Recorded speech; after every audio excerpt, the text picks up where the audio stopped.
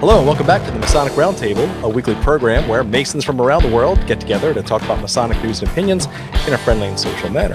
As a reminder, the thoughts and opinions expressed here are solely the opinions of the participants and do not represent any Grand Lodge statements or positions.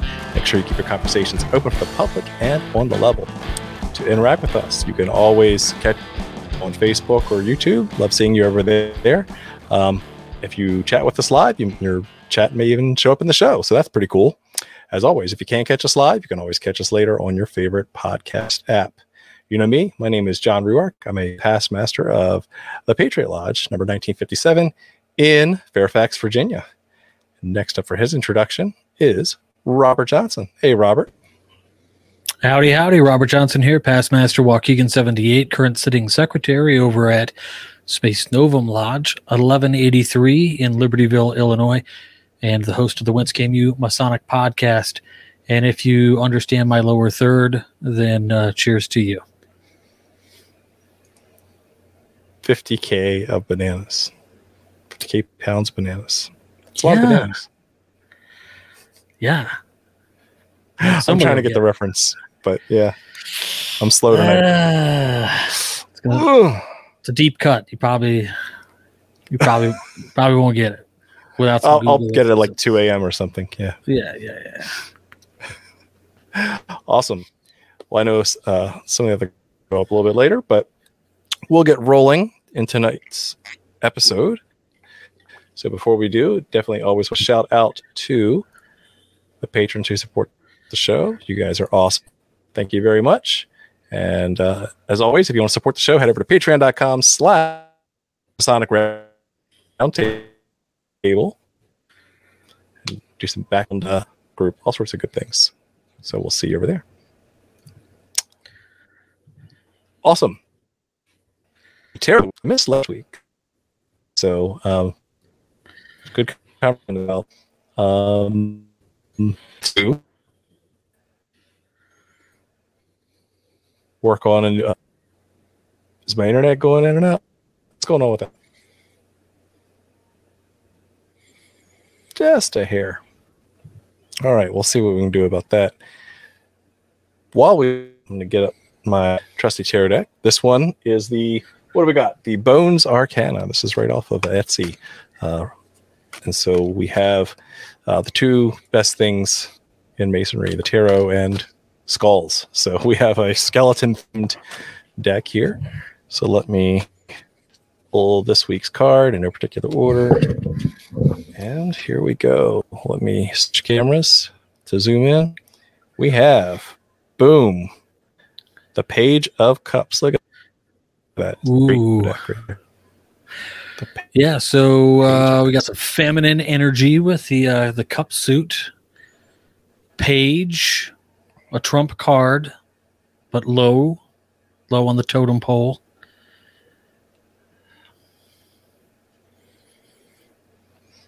Got emotions. We got like new emotions, new love, new endeavors. Right? It's like a beginning into. It's like the dipping of the toes into some sort of divine feminine wisdoms.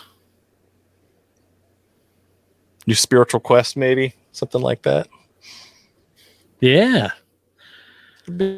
Or maybe it's time to try for a new baby. To the topic. Maybe not. Not here. No, not for you. All right. So, yeah, hopefully you can see some parallels to that, to this week's topic. All right. So, this week's topic is specifically on the allegory of the cave. It relates to Plato. So, while I go check some technical stuff, Robert, why don't you go ahead and give a brief overview of allegory of the cave? Sure thing. So we have a brief overview of the allegory of the cave, which if for anybody who's never seen this, let me pull up an image for you. Let's see here. We'll use maybe this guy, and I will present. the screen. No, I won't. Okay, so imagine a cave. Inside the cave, there are people. They are chained inside the cave, and they are facing a wall.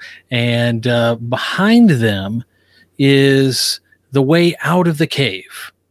And these people, their entire lives, are staring at a cave wall. And the shadows that are cast on the wall from the outside world. The outside world, of course, the sun is shining. People are walking by. People are transacting business or doing whatever. And those things look mighty strange to the folks who are actually in the cave. They have seen something different than perhaps what is actually happening. And so the allegory of the cave is Plato has essentially said that there is the ability for the philosopher to step outside the cave to view what we might term objective reality, the truth. If you've ever seen, let's say, the Flammarion engraving, the guy who is looking beyond, right, the circle of Earth to see how the machines in the heavens work.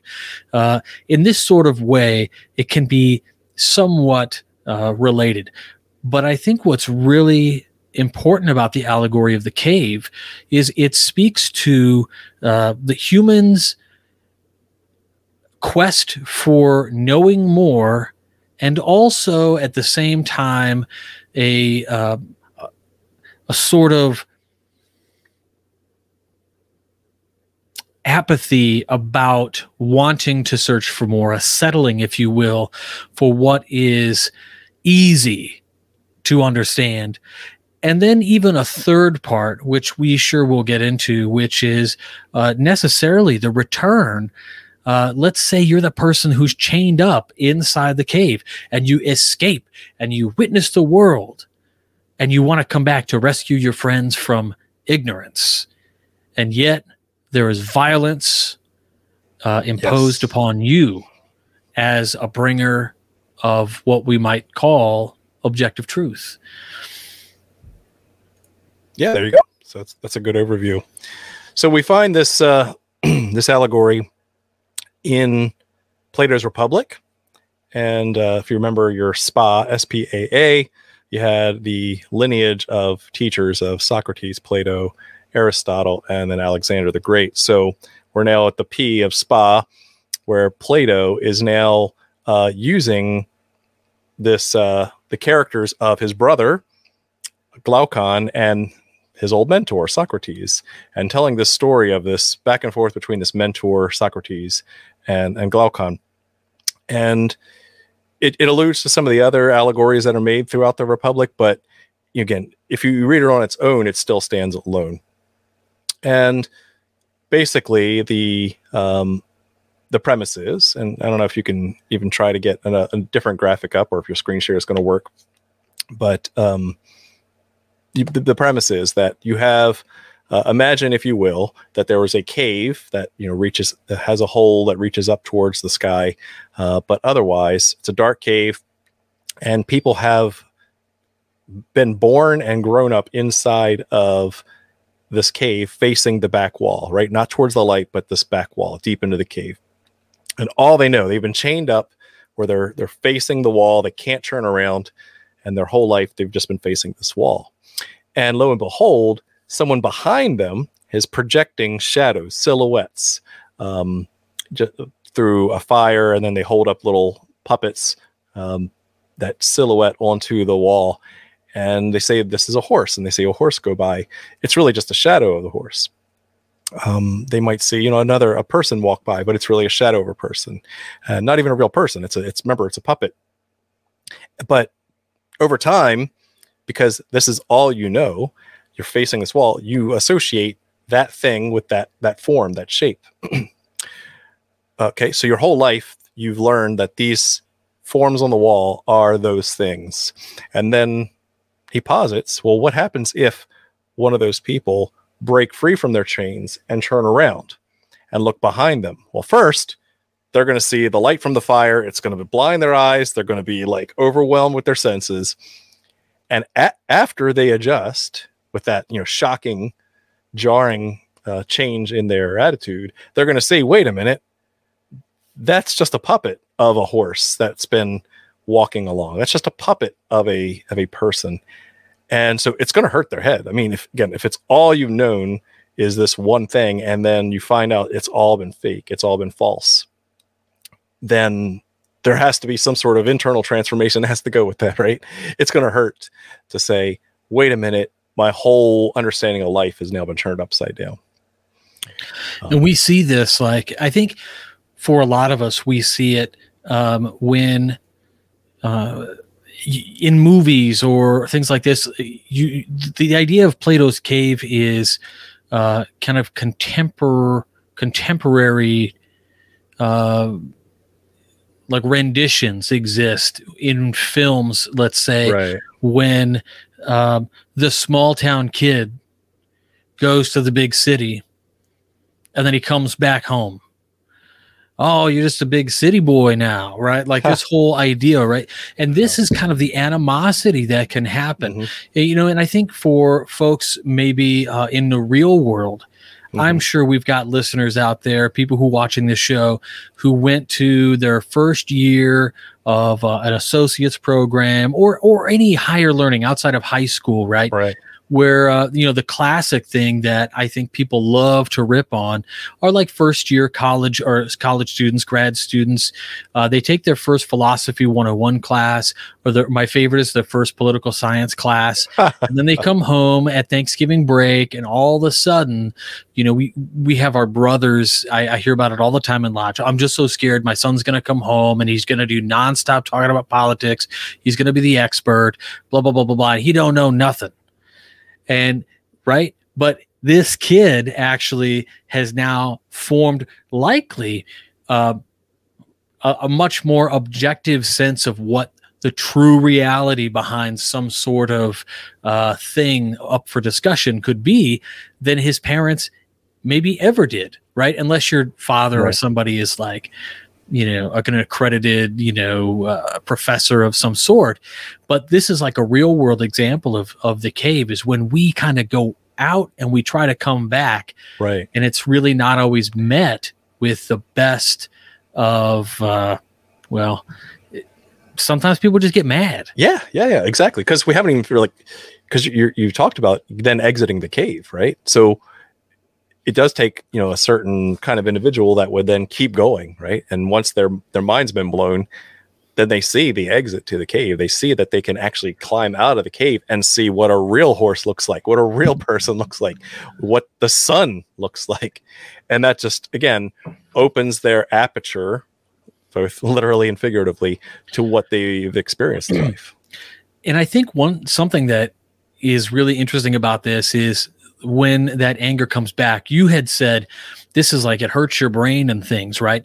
So you escape. And in Plato's allegory, he talks about, the blinding light of the day outside of the cave.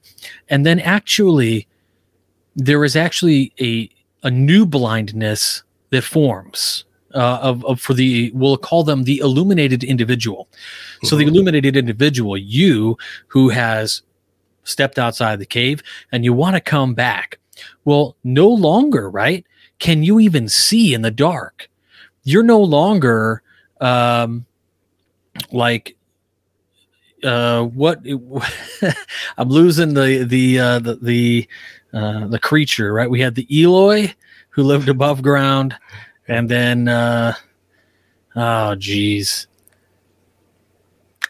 Time Machine, H.G. Wells. Anyway, man, yeah. So then you have the folks who live on the underground, and the problem is now you can't see what they see anymore. You're physically changed, right? You have physically and mentally and psychologically evolved fully outside of anything that can be now witnessed or viewed or anything by whoever you were with in your cave, your friends, your colleagues, your peers, without them having to had that experience that you've had. Now you're the blind one again. they're upset with you and they think you're an idiot or whatever the case is. And actually it meets with violence. And in Plato's Cave, right, he talks about this. I think that's fascinating, actually. This kind of terrible thing that happens, which is the attack on anything that comes into the cave once something has come in to threaten. Right. Yeah, because, I mean, that's all they know. They've not had that transformation. And you come back and you're like, more hey guys, locks. This is amazing. You should really check this out.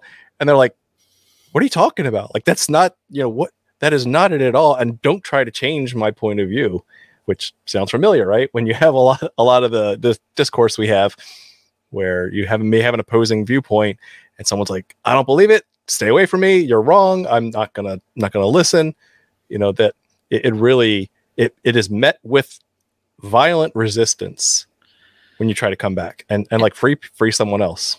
It's a beautiful analogy, right? I mean, it has its flaws, right? It is absolutely, without question, oversimplified. But it gets the point home that right. There's more for us. That there absolutely is more out there. And it's hard to really talk about, I think, the allegory of the cave without thinking about these ideas of things that we've talked about a lot of on this show, dealing with perspectives. Because that is primarily kind of one of the modicums that we learn about and from other people, and we grow as people by learning through these perspectives that others give us, which are, of course, subjective experiences. And right. So the subjective in the cave, how do we justify or what have you, the objective, what could be outside the cave? And I think this is something that we should really define. And the statement is that objective reality is true because it's based on facts, not opinions. Mm-hmm. And further, we'll say it's an accepted truth that exists. This is the key part, that exists independently of any individual belief or opinion. Right. So it's an impartial view of the world that isn't influenced by a personal feeling, belief, or desire. Or to paraphrase, facts don't care about your feelings, right? That's right. But perhaps we have an issue with this today, right? Like, in a practical sense, Freemasonry in America right now, I think around the world, there are multiple what I might call propaganda machines working against facts. You see people all the time talking about don't trust the media. And there have been some really interesting shifts or even remodelings of Plato's Cave. If I can find it, I will share it, but it's basically the modern Plato's Cave. And there's I think I've seen that graphic. Yeah. Yeah. You got to dig that up. All right. I'll find that. So while you're looking at that, another thing too is like, okay, let's bring this back to Freemasonry, right? So why are we talking about the allegory of the cave on a Masonic podcast? And, many brothers have written papers that align some of the concepts, right? Specifically, like the most obvious one is in Freemasonry, we are brought from darkness to light, right? That is a clear metaphor and allegory that we use as part of the craft to transform someone from, during the ritual, they are going from physical and, metaphorical darkness into light. So they're going to come out on the other side with a different perspective. They're going to have things shown to them that they had not seen before, the esoteric parts of the craft. And so hopefully they will not reject that. They will not fight it. They'll not be blinded and dazzled by it. You might take a little while to get your eyes adjusted if you're ever brought to light. But the fact of the matter is that hopefully you will leave that lodge meeting, you will leave that degree with a different perspective than when you came in. That should be the intent and purpose of the initiatic experience. Right? Absolutely agree. I think that we actually had somebody, Brother Kenneth Beeler, check this out. He said he was going to do a paper on the hoodwink, and our brother told him he should put the allegory of the cave into it. Cannot disagree with this. Bingo. Right. I think this is a prime example of how you can essentially take a core concept in what we might call "What up, it's Joe," in objective sort of philosophy, and bring it into Freemasonry, which it is almost.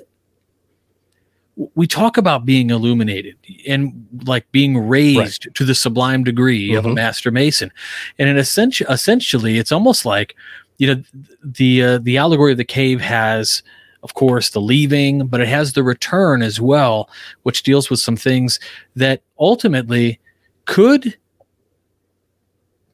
translate, like that violence of the return could translate into what even happens in the third degree. Yes, I know I'm late, and I was actually spoiler alert. I was watching. Facebook now does really good closed captions, so I was actually watching you guys with the closed captions on. So I saw the comments. I was like, wait a minute, how is he? I was trying to keep up. I'm the secretary, so I have nothing important to do. But I'm so glad you guys didn't touch on the return to the cave part yet, because that is, I think, one of the most important parts of Joe's jam allegory, right? That's my job. That's your jam. Oh, it is my jam, the return, right? And I think, Robert, I saw the closed captioning said that you were talking about how you're blinded again by, once you see the sun, first you see past the fire and then you see past the sun and you're blinded by the sun, right? And it takes time. But I think the most important part of the allegory, and you guys have touched on it so wonderfully tonight. I'm really bummed I was late. The return, and everything that Plato puts in there is done for a very specific reason, right? Like nothing is just arbitrary, right? So when he talks about when Socrates is talking about the story of the cave and he returns, he's blind again, right? He's blind because his eyes cannot, perceive the darkness anymore because he's seen, the real forms. Did you guys talk about forms? Not yet. Mm-hmm. Okay. Cool. So, so he's blinded again. So when he goes and talks to the people that are still chained behind the alcove there in the cave and all they see are the shapes, he's not coming from a position of power, right? Like, hey, I see all this stuff and this is cool. He's kind of bewildered and he's blind and he can't see anything and he stumbles and falls. And so he doesn't have a lot of credibility going into the cave to talk to his former peers, Yeah, and I think that's and again, even trying to translate that, trying to describe this abstraction, right? Where it's kind of described, if you want to think of it as an abstraction from the material to the intellectual or the enlightened or the super abstract. Again, if you try to come back in and say, hey, that's not really a horse, that's a shadow, and everyone's gonna be like, what's a shadow? You know what I mean? What do you mean? I have no concept of this because I only see the material, I only see the physical. I don't see this broader concept of mathematics and forms and ideas. This was an interesting one, Brother Eric Schultz pointed out, right? The challenge of knowing whether we truly left the cave or just entered another one with different puppets. Cave part 2. This is really a wonderful segue into thinking about what this kind of enlightenment can cause in terms of the people who have not yet gone through this sort of awakening or what have you, right? This is the idea that, of course, there's the anger that they could have with you and all of these things, but thinking about the what we want to call like affluence, a form of like, is educating yourself a form of elitism? Is coming back down to grab your brothers and bring them out even a good thing? And then further, there's this whole idea of the modern concept of Plato's cave, which is essentially what anybody who is online watching us right now is doing, except the light is in front of you. We're just making sure you see what we want you to see, right? And this can be true with any set of narratives that exists out there because of everybody's ability to, throw puppets on the wall now. So we have a greater responsibility now to try to be objectively true, I think. But then there's the arguments of those folks who are still consuming. Right now, we don't really know in the modern Plato's cave what is true when we're looking at the same light. You know what I'm saying? It's like, who's casting the puppets? I don't like Fox's puppets. I like CNN's puppets or NPR's puppets. Like, there's all these kind of things. Or, I like the light different is cool. shadows. Mm-hmm. Yeah.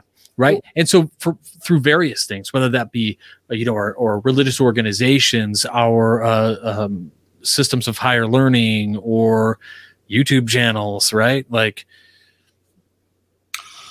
you touch on something really amazing in that when you first started talking about, the guy coming back into the cave, you kind of get the sense that, when this person is returning, the enlightened or the illumined person, he's returning and he's starting to explain to his former homies what the real world is like and what real forms are like. You kind of get the sense that he's talking to people that are, in doubt or in denial, or, they're just apathetic to this. It's like, you don't know what you're talking about, man. A horse is that black thing with the squiggly things. And that's what he is. And, but if you really read this story closely, you start to see that these people are responding from, and this is where it started to pop into my brain when you started talking about the political part. They're all coming at him from a place of fear, right? They are scared crapless of what he's talking. They're like, no way, you're shattering my world. Like, the world is not what you're saying. And everything that I know is now, you're attacking it. Right. And so it's definitely, and like I said, when you started talking about news channels, I'm like, a lot of people, when they're faced with things that attack their preconceived notions, which is what those people in the cave are, right? It's not knowledge, it's a preconceived notion, right? And that's all that they've known. That's how they respond. They respond with fear and they respond with anger. And what do they end up doing to the dude? If we're getting to the end of the cave, they, out of fear and the anger, they kill the dude. They're like, yeah, we don't like what you have to say. And they smash him with rocks and he's dead. And they go back to their living in their with their cave forms. So, but yeah. And all that comes from that is stink. Well, yeah. So when we think about, so you said something else though, just now, Joe, that, that's a classic, painting. I've seen that before. I think in one of my art classes, which made me a veritable expert after one semester. Boom. Just saying. So something that you said, Joe, was it's their preconceived notions. Now, is there preconceived notion? Like, when does that stop?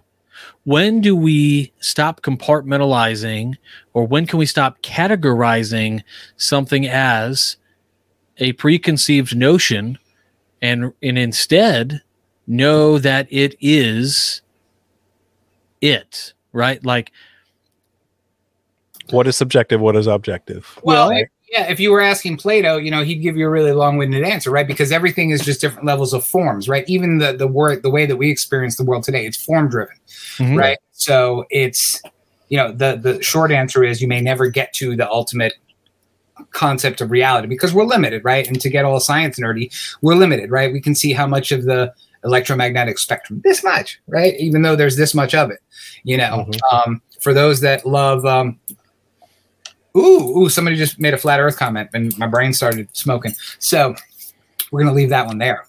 And don't you dare put it on the screen. So, no, again, reading and rereading the allegory of the cave is interesting because the answer to your question, Robert, is right there. Plato specifically says none of these people are born in the cave. They're born out in the outside world. And at some point when they're very, very young, they're brought into the cave. And he says that for a reason, right? So they've had the experience, even if they were just babies, right? So they've experienced the real. Now I'm starting to sound like I'm in the Matrix. They've experienced the real, but they were forced into that cave. And that's where those you're going to put me back in, right? You're going to wipe my memory. You're going to put me back in, right? Steak. Ignorance. I know is this steak bliss. isn't real. Yes. Right? I'll go for fake steak all day long. And all day. Yeah. That's right. I don't know how good the food is on the Nebuchadnezzar, but it can't be that good, right? What was it? They were just eating sloppy and oatmeal kind of this tastes protein like oatmeal stuff. Yeah. Look like grits at a Waffle House. Yeah. So what causes somebody then to return to the cave? why would you go back? Well, no, I want to know, right? If we're not born in the cave, how do we get in there? How do we avoid going into the cave in the first place? Well, That's the way everyone's done it. I don't think we have it. Oh, That's the way it's always been done. no one had a choice, right? If we're going to go back, if we're going to use the Matrix analogy, and I don't know if you guys mentioned it before, but the Matrix revolves around the allegory of the bingo. Cave. It's spot on. Yep. And which is awesome once you think about it. But none of those people, just like the people in the Matrix, had a choice. They were there as infants, right? Yep. Mm-hmm. So you don't have a choice. You start off in the cave. Everybody starts off in the cave.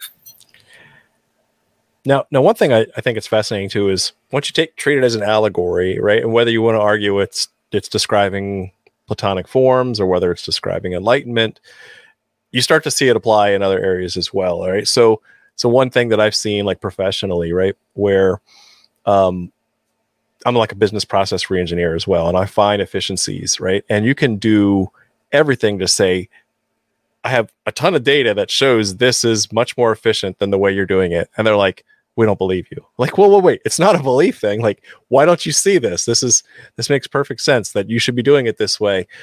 And it gets met with resistance. Like, no kidding.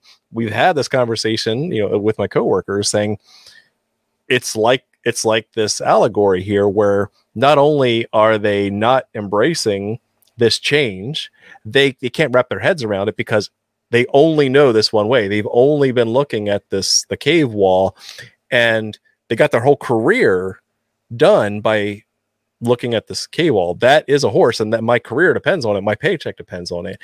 And if you show them a better way, it's inconceivable to them.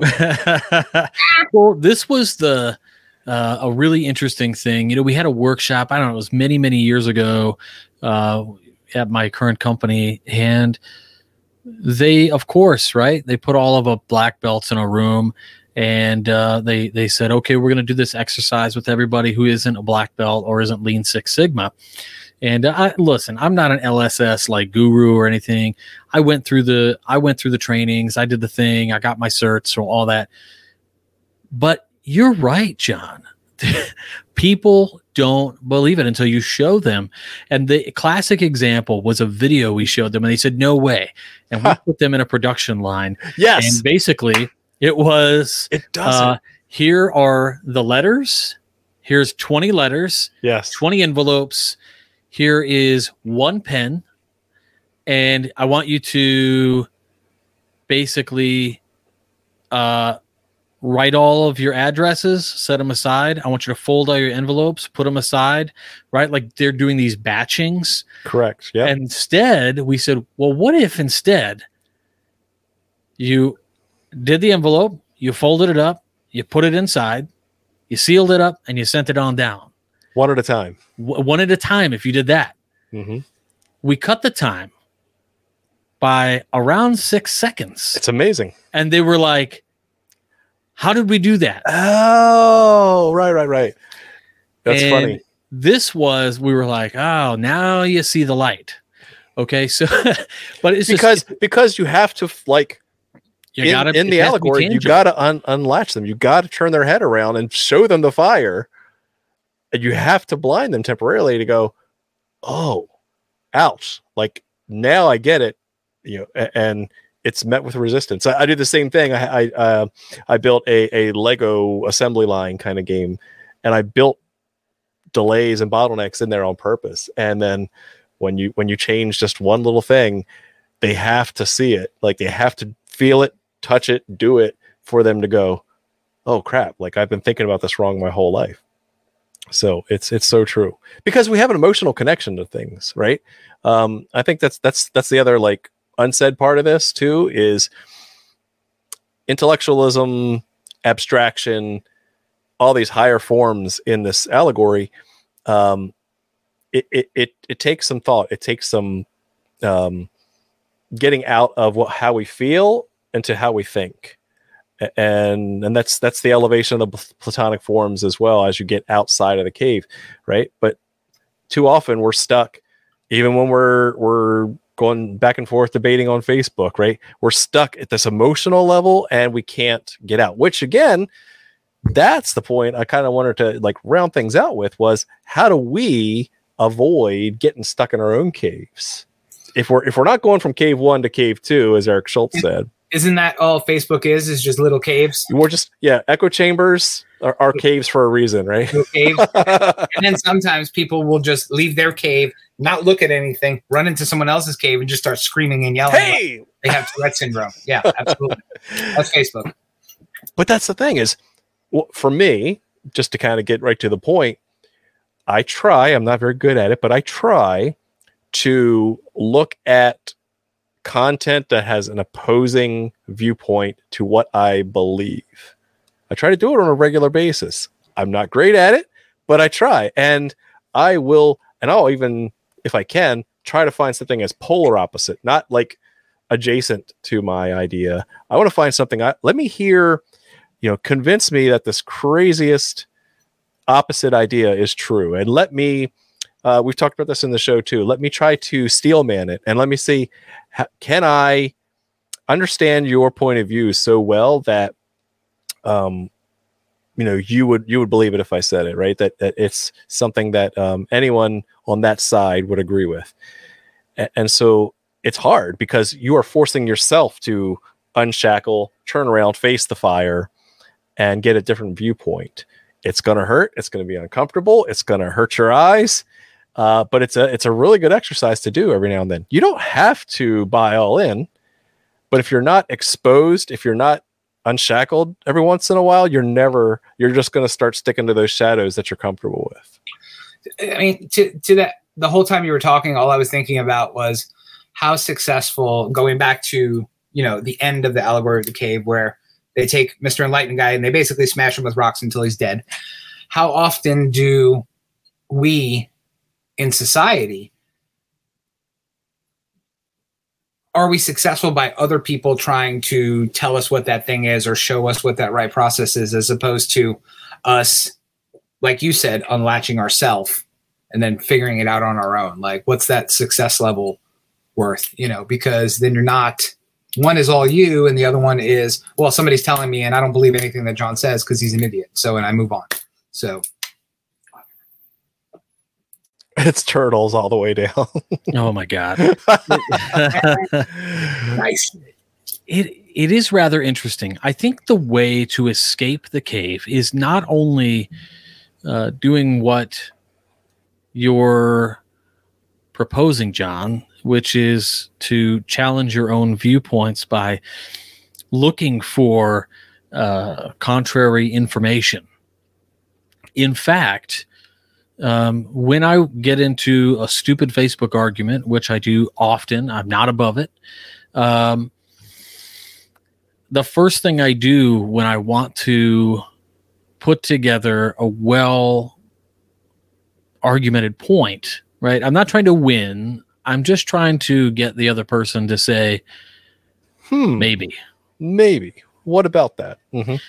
Is I basically say, why whatever it is I believe isn't real or isn't true, right? And then usually what happens is I do that, and then all I get is a bunch of like before it's news articles, and I go, well, shoot, I guess I'm going to win this one. But it is so difficult, right? Like, it's one thing to take a position in combative sort of arguments online. It's another to challenge your own thinking, which I think we had a taste of probably in the last 10 years. And it's gaining more acceptance and traction to examine our own lives and look at, for me, I'll say for me, I'm going to use this caveat for me because I don't want anybody like yelling at TMR or whatever. You can yell at me, right? What are my intrinsic biases? What are my, like, your priors, your biases? Those are all your shadows, right? Yeah, those are all the things that you start with. Right, spot on. I grew up in an Italian American household. There was racist jokes and things told all the time, right? That, as I'm growing up, forms a bias in my brain. As you grow up and you expose yourself and you question why you think things, you unlearn, but acknowledge that you had that. Right. And you need to be, and it's like an honesty thing with yourself too. And so it's okay. It's okay to let go of that. Mm-hmm. We are growing as people, right? We are, right. We're doing the internal work, which is, escaping. The alt title for this episode could be Freemasonry is the escape from Plato's cave. It should be. Absolutely. Yeah. And again, that's what, you've heard us talk about for years now. We're not trying to say we're better than any brothers. We're just trying to say that we're trying to apply the lessons and allegories of Freemasonry to make ourselves better, right? We take good men and make them better. How do we do that? We apply this so that we are a different person, not just after our third degree, but for the rest of our life. We are always continuously growing, searching for more light, having a different perspective, growing as a person, becoming a better person, becoming a better husband, father, brother, neighbor, right? Employee. And you do that through always going in and out of that cave, right? Just breaking those shackles, breaking those preconceived notions. And if you're not growing, you're dying. I mean, I think that, yes, you're right. And let me start with that. So you don't. Of course I am. Me. That's right. You're always right. I think when I liken the allegory of the cave to Freemasonry, I think at least I hope we're the type of people that will stand up as we're in that cave and break that shackle off of our neck and get up and walk out, whether we have to do it once or 100 times, right? Because there's always different understandings of the way that we think the world works, and every single person and every single Mason is at a different step in that process. So I think we're breaking out of that cave over and over and over again. But I think what differentiates those who seek a path and those that don't is that they're the ones that are willing to stand up and walk out of that cave, for better or for worse. So, which is risky. Yeah. I mean, it's huge. That's not a small undertaking. I want to double down on that, because it is a risk when you try to join a society that's changing a perspective, when you're getting out of your comfort zone, when you have to ask to join Freemasonry, even, right? No one's recruiting you. Like, you have to say, hey, I'm going out on a limb here. I want to be a member. That is the beginning. That's the loosening of the shackle around your neck, is to say, wait a minute, I'm not comfortable where I am. I want to grow. And then, of course, there's the loosely attributed Mark Twain quote that I like to re-paraphrase for Masonry, right? You become a Mason twice, once when you're raised and once again when you know why. And there are some brothers that just don't get to that second time they're a Mason. They go through the degrees, they look at the ritual, and they see it as the exoteric. They see it as the shadows. Oh, that's a cute little play. That's cool. It really is interesting that you bring this up. Recently, shameless plug, WCY last week, I read a paper by a former president of the Theosophical Society in America, and he talked about Freemasonry. And he talked about kind of these two divergent paths that exist within the craft. One being those that believe in Freemasonry as a spiritual science, a development, right? And the other who view it as, and he is by no means being derogatory or No. talking down to, but saying the other is a very fraternal, social, and benevolent society. And not to downplay, he even gives accolades All to the good amount of things. charity and things. However, he brings up the difference. And what I find interesting here too is, what you just said, we have a number of brothers who perhaps don't always want to loosen the shackle anymore. It's enough that they have acknowledged, oh man, there is a fire over there. I know I'm seeing some stuff on the wall, and I'm going to try to imagine what's causing it. But I'm a little, I like the party. I'm going to stay here. Yeah. I like the party. I'm not going to leave. I'm not going to leave just yet. Right. That can happen. It's like those memes that we all see. And I think many of us have probably experienced, right? It's like the spiritual awakening, what people think it's like, and then what it's really like. And some dude crying in a corner naked in the shower. Ugh, right. Yeah. That is not, like you said, no small undertaking. No. It brings to mind the image. You all seen the Chronicles of Riddick movies. I think it's pretty good sci-fi. But there's a scene where a dude decides he's just gonna like walk outside and get obliterated by the sun. Oh yeah. Right. Or Captain Kanata in Sunshine when he fixes the solar shield and gets like obliterated as he witnesses the sun. Like that's the kind of courage that this takes. In like without a doubt. Yeah. And to your point, like there are people who are at the threshold and decide not to go through with it, right?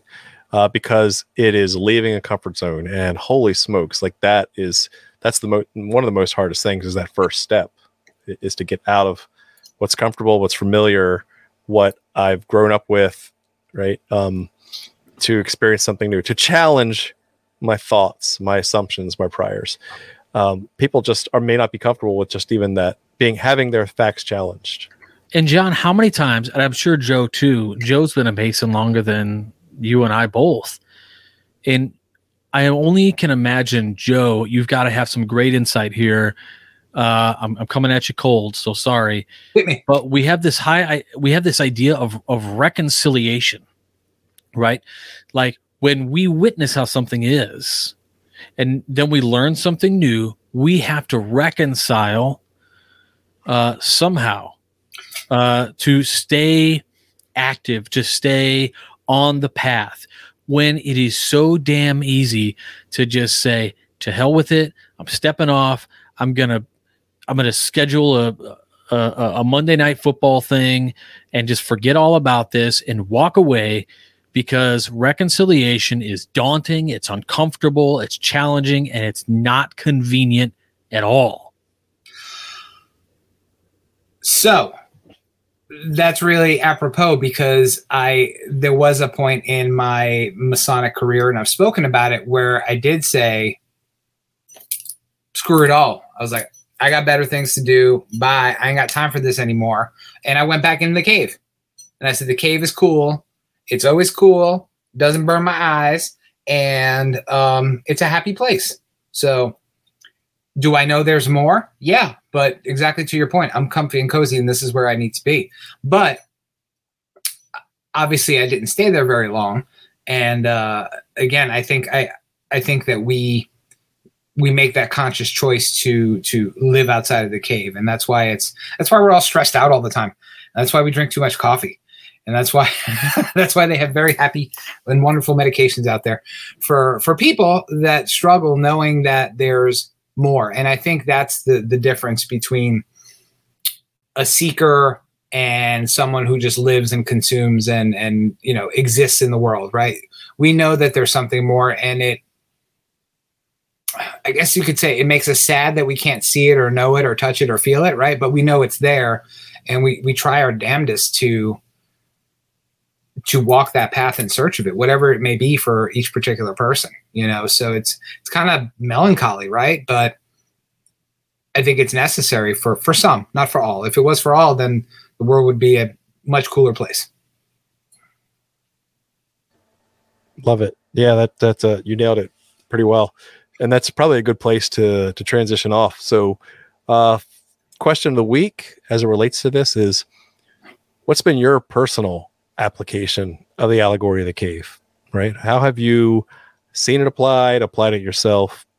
How have you experienced it and internalized it? So I'll give you a second to think about that, and making sure that Robert doesn't steal Joe's idea. I'm going to let Joe go first. I don't think he will. Yeah. So I think that for me, one of my big defining cave moments was as I struggled through faith and belief over the course of about a decade. I'd say into my, from my early 20s into my early 30s. The allegory of the cave for me was wrestling with what I understood faith and belief to be. And I'd say it was for a good few years. I struggled with it. I didn't understand or agree with what other people told me. And I thought that there had to be a different way or a better way. But basically a long way to say that it took me 10 years to figure out that both faith and belief are a very personal thing, and that's okay. And it doesn't have to fit inside the little constructs that have been placed before us. And once I realized that that's okay, and it's an okay way to live, then I didn't feel constricted, and I didn't feel tortured, and I didn't feel pained by it anymore. I could live my life through the glasses that I thought were placed in front of me. And I can't say it's made life easier, but I'm definitely a lot more at peace than I was. I don't struggle with things the way I used to. My receding hairline aside, I don't struggle with those thoughts and those things the way that I used to. Yeah, it was bad, and I'm here in my 40s now, and I could tell you in my 20s, it was rough. Even though I was younger and skinnier and faster and more dashing, and I had all that awesome hair that you see on Facebook. No, it was rough, and I would not want to go through that again. So, for that, I'm definitely not going back in the cave. But yeah, that's my cave story. Awesome. Thank you for sharing that. I appreciate that. All right, over to Robert. What's your personal cave story? It's probably a cooler story to talk about something like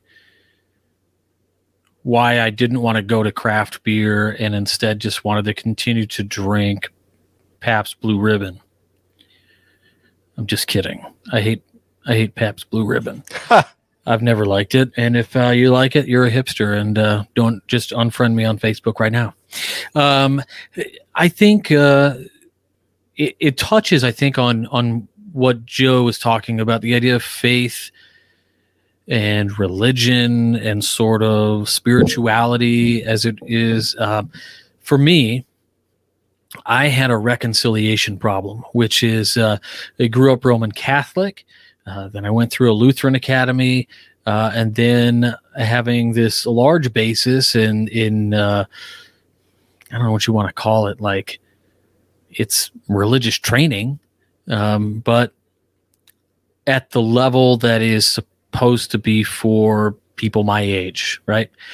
And so after a spell, I found that I just, like, my mom was a Democrat, and so I was a young Republican, right? I had this teenage angst, and I was like, basically, I didn't really know what an atheist was, but I was like, God's not real, right? That's just some made up stuff for you to feel better about the afterlife and to get you through life without freaking out, right? You got to have hope in something. Otherwise, what's the meaning of it all?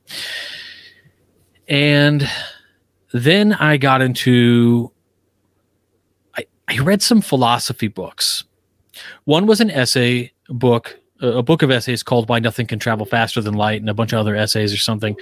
And in this book, it proposed something very interesting that is actually a wonderful TikTok video that Neil deGrasse Tyson recently had posted, which I thought was interesting because he's bringing up this thing that was inside of a book that I read, in 1997. And he basically says that the entire number of people that have ever existed is about 100 billion. And the possible number of gene combinations to make a human being is so much bigger than this, that the fact that any of us exist right now is in a huge contrast to the amount of people who will never exist. I saw that one. Yeah. Yeah. And so this speaks to, well, I don't care how you want to think about it, but it is miraculous, right? The probability is there. And so my issue was that I then went into a bit of agnosticism, and then I read too much Thomas Paine and became a deist. And math is like this language for me, right? And it was this sort of beckoning that called to me from outside the cave. This was a language of sorts. My grandpa always said, math is just a language that we understand things in. And it really started clicking with me. And I started to have this problem about the law of probabilities. And this is this is reconciling something that I think most people won't identify with. This is very strange. It's very me. It's very like niche. But I couldn't wrap myself around the idea of mathematically a God or a creator, us, and let's just call extrasolar biological entities, right? Like mathematically, they're supposed to be there. Aliens. Yeah. Aliens. Yeah. Drake's equation. Right. So the Drake equation, 50,000 possible in our own galaxy, right? But it's actually much larger than that when you consider an equation that I wrote. But anyway, so this was my Plato's cave. This was like, I can't do it. I don't even want to think about it. This was like all the light news, the math, and the things I could think about outside.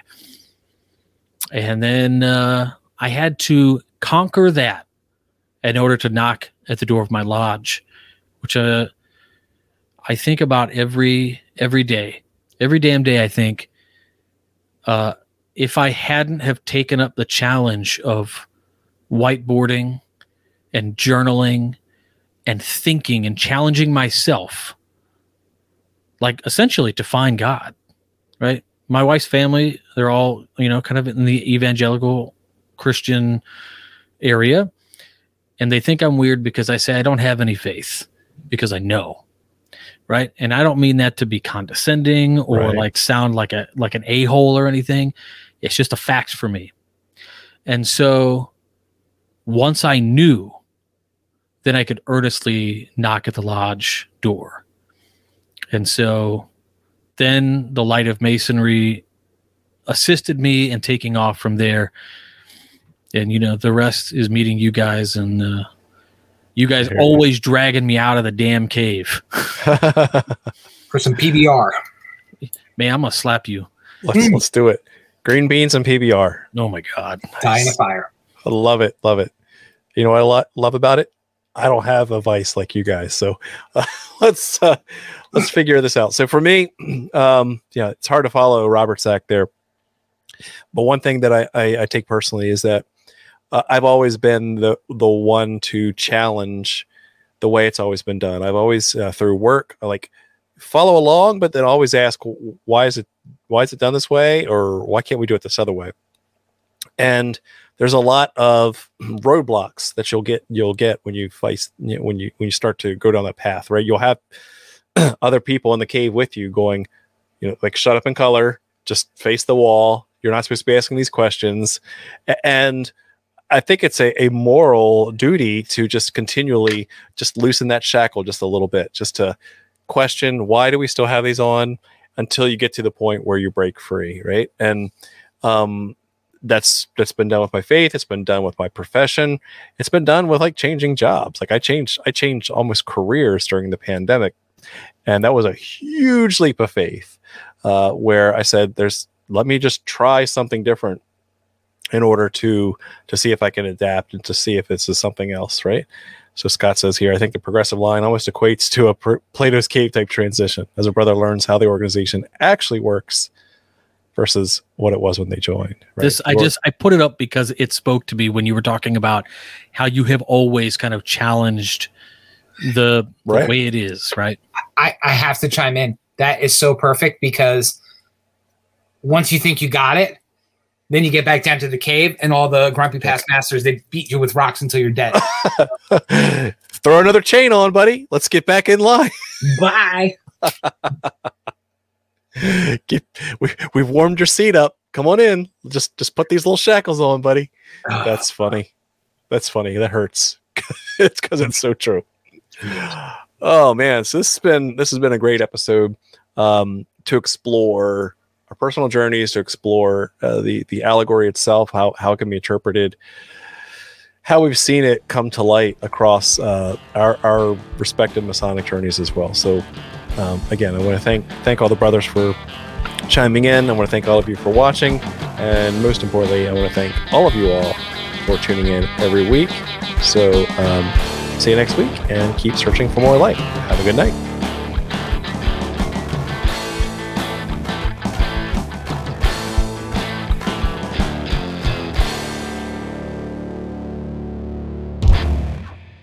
Wow.